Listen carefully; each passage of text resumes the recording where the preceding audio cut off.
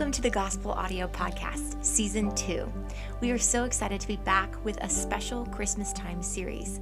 Through these 12 episodes, we want to invite you to join us in setting aside time each day to meditate on the significance of our Savior and to celebrate the many gifts that He offers us. The joy of Christmas is far from over in light of the abundance that Christ offers. So let's take time today to celebrate together.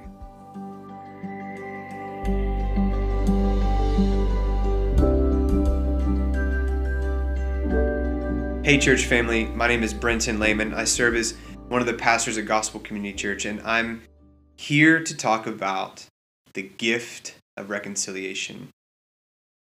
In Colossians chapter 1, the Apostle Paul, who's the writer of this letter, is just gushing about Jesus. And talking about Jesus, he says, "For God was pleased to have all of his fullness dwell in Jesus, and through him to reconcile everything to himself, whether things on earth or things in heaven, by making peace through his blood shed on the cross." Once you were alienated and hostile in your minds, and you expressed this in your evil actions. But now he has reconciled you by his physical body through his death to present you holy, faultless, and blameless before him. If indeed you remain grounded and steadfast in the faith and are not shifted away from the hope of the gospel that you heard. This gospel has been proclaimed in all creation under heaven, and I, Paul, have become a servant of it. So here's a hot take. I think that there is one sort of Disney princess genre animation film movie that exceeds all the others in portraying gospel themes. So don't hate. There's no controversy here. Frozen 1. So hear me out. The storyline of Frozen 1 is something like this. Perfect love casts out all fear.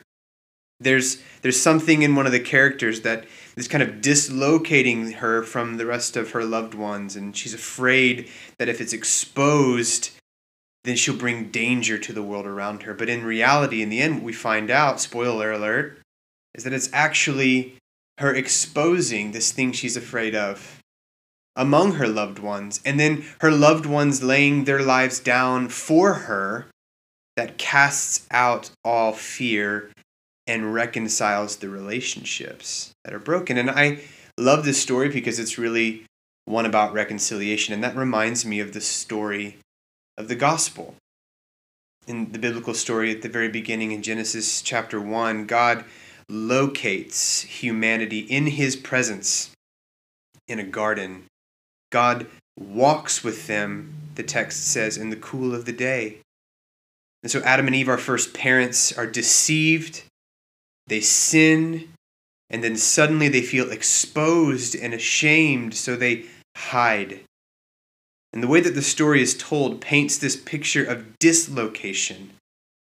Not that they were teleported to some other universe, they were just painfully out of place. Imagine if you've ever had a finger that got dislocated. It's not like it's detached from your body, it's just not in sync, it's disjointed.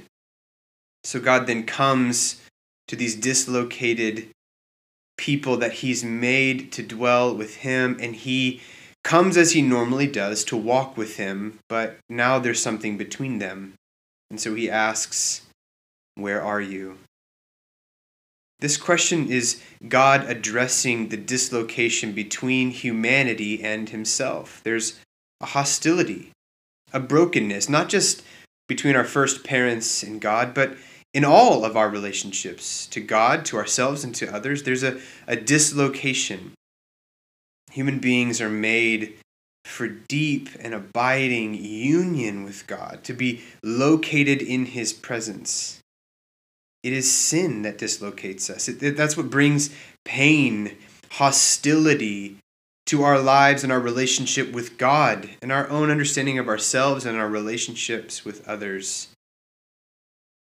And so when the Apostle Paul says the good news of the gospel in this letter, in chapter 1, he says, you were once hostile, alienated in your minds. You expressed this in the way you lived. But now, Christ has made peace through his blood by his death on the cross, and he has reconciled you to himself, holy, faultless, and blameless. So here's some questions for reflection for us. How is God coming to us today, to you, to me, and asking the question, where are you? Can I identify where I'm dislocated from loving union with God, either in my thoughts or in my actions? In what ways am I not, as Paul described, grounded and rooted, steadfast in the hope of the gospel?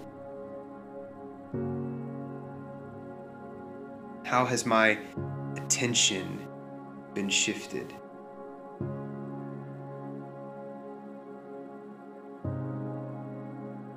In Colossians chapter 3, just a few verses later, Paul describes our new location in Christ as being hidden with Christ in God. That is our new spiritual location in Jesus.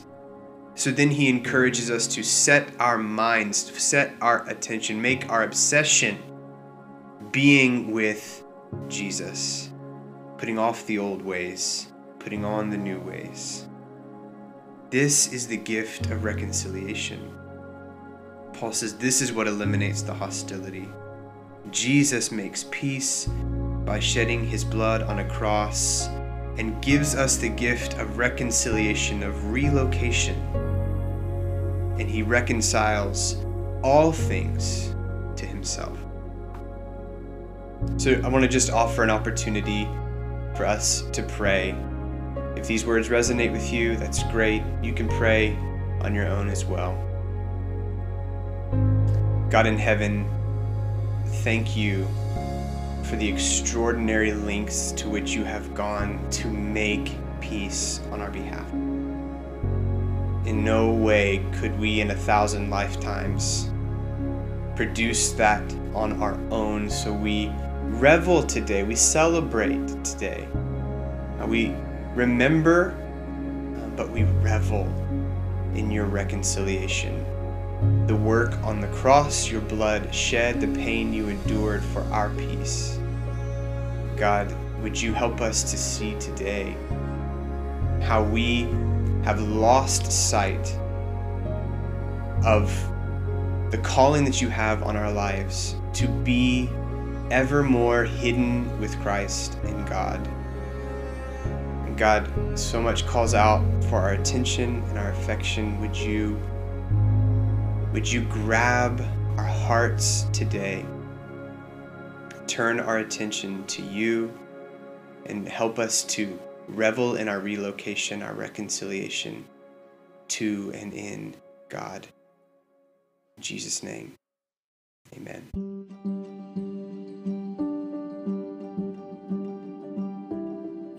Thanks so much for tuning in to the Gospel Audio Podcast. If you've enjoyed what you've heard, please subscribe and drop us a comment. We would love to hear how God is working in your life this season.